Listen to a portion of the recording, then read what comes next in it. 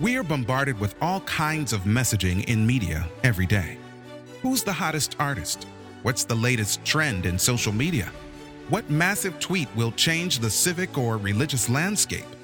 What's the next in thing? Messaging's not so bad if we keep it in perspective. And that's what we're going to do right now, today. Keep life in perspective as we listen intently for God's message, so all the others will make sense.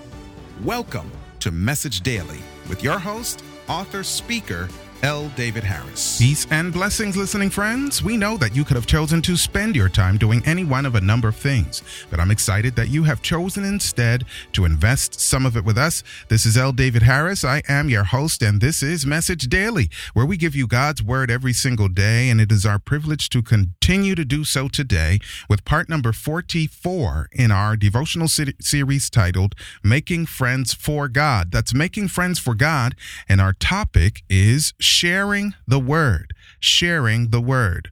Among the many things that God has given us as our privilege to share, His word has to be number one, because there is so much darkness in the world today, and God has given us guidance through the Holy Spirit and those 66 blessed books we call the Bible.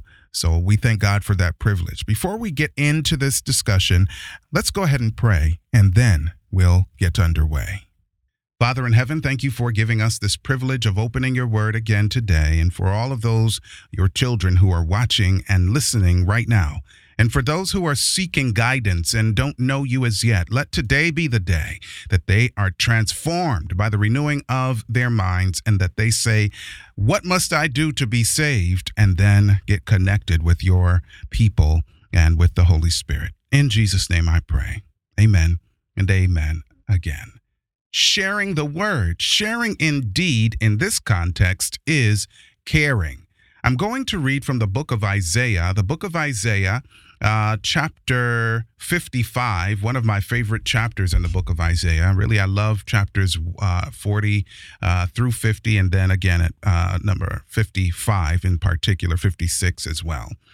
Verse 10, the Bible reads, "For as the rain cometh down," there are some of you who don't like rain. And maybe it does mess up your plans for the day, but when you consider that water is life and that it is the refresher of all of the crops that we need in order to live, then you can't hate rain. As the rain cometh down and the snow from heaven, and returneth not thither, but watereth the earth. So the rain doesn't go back up. It waters the earth. It has a purpose. It's watering the earth, nourishing the earth, and making it bring forth bud, that it may give seed to the sower, bread to the eater. Did you eat today? If you've not eaten yet, have you eaten any time this week or the week before? Yes, okay, then that's because God has given the gift of rain and everything else in the ecology to support life. Verse 11, "So shall my word be that goeth forth out of my mouth." So when God gives a word, he's saying it's like rain coming down from heaven that doesn't just go right back up, but it nourishes the earth, right? It waters the earth, and maketh it to bring forth bud, and then gives seed to the sower, and then the product or the outcome, right, is bread or food to the eater. That would be you, that would be me.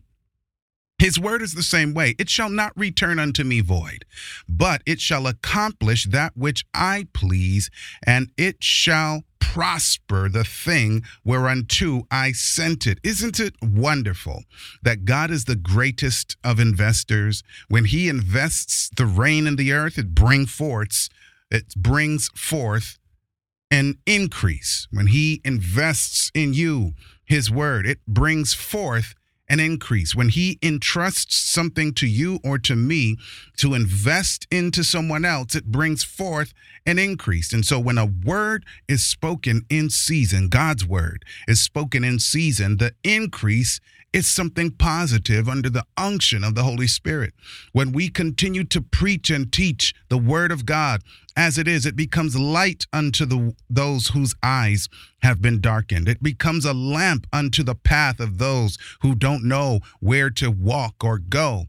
When the word of God is given as rain to nourish, of course, God always brings an increase. I'm going to quote from the Seventh-day Adventist Bible Commentary, Volume 4, on verse 10 of Isaiah 55, and I'm quoting here, "As the rain," that's the phrase, "the forces of nature are obedient to him who created them." Can you imagine? Rain serves him by refreshing the earth and enabling it to bring forth verdure, fragrance, beauty, and food for the joy and well-being of man. Now on the term returneth. Rain is a gift from God to man. It remains here to accomplish the beneficent purpose for which it is sent. That purpose is accomplished. It returns to heaven as vapor, ready to be sent forth again. Thus it is with all things ordained of God, whether in the realm of material or the spiritual. Isn't it wonderful that God uses these object lessons from nature so we can see and understand things in the spiritual world? So there are things about what God does for us through his word that sometimes people say it doesn't matter. Sometimes people just throw up their hands and say it was a waste of my time to share in this way. It's a waste of your time for you to speak to that person when they come two and two to your gate. Every day, they're knocking, they're calling to you. Hello, with COVID-19, maybe it's a little different approach. Maybe they're just standing with a mask and wanting to give you a magazine or a paper or something. And then you might think, well, because I'm of this particular religious persuasion or fellowship, it's a waste of time to speak to those people because, after all, they've hardened their hearts against the truth. Well, the truth is that if God arranges an encounter with me and someone else, you and someone else, there's something that he's wanting to accomplish. And if you share his word in season and out of season according to his will and his guidance in that particular moment, it will not return unto him void because God is not a liar. All he can do is tell the truth because after all, he is the truth.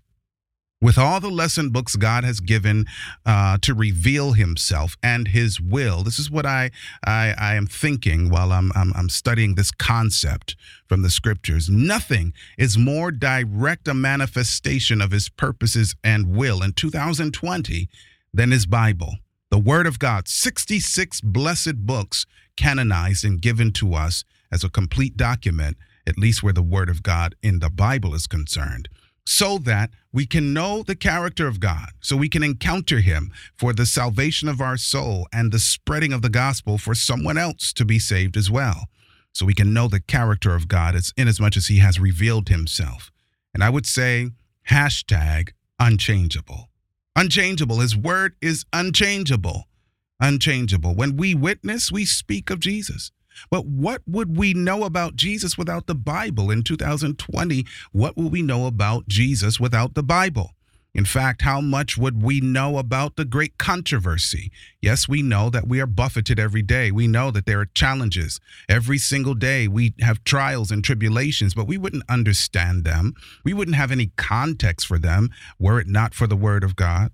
Right? What will we know about the love of God, the birth, the life, the ministry, death, resurrection, return of Jesus Christ if we did not have the scriptures? Right? So we cannot take it lightly. Although the religious leaders studied the word of God, many missed its primary message. Jesus said, "You search the scriptures, for in them ye think ye have eternal life. But they are they that testify of me." And so I'm a leader, and I have a bunch of colleagues who are leaders. There are pastors and teachers and Bible workers and evangelists and all kinds of other leaders maybe watching and listening right now. All of us have the responsibility to live the word of God and be saved. Peace. Thanks for joining us, listening friends. Always remember, what God says matters most. His message shared through our lives has the power to change the world today and provide hope for the future. This has been Message Daily with L. David Harris. Until next time, make it a great day.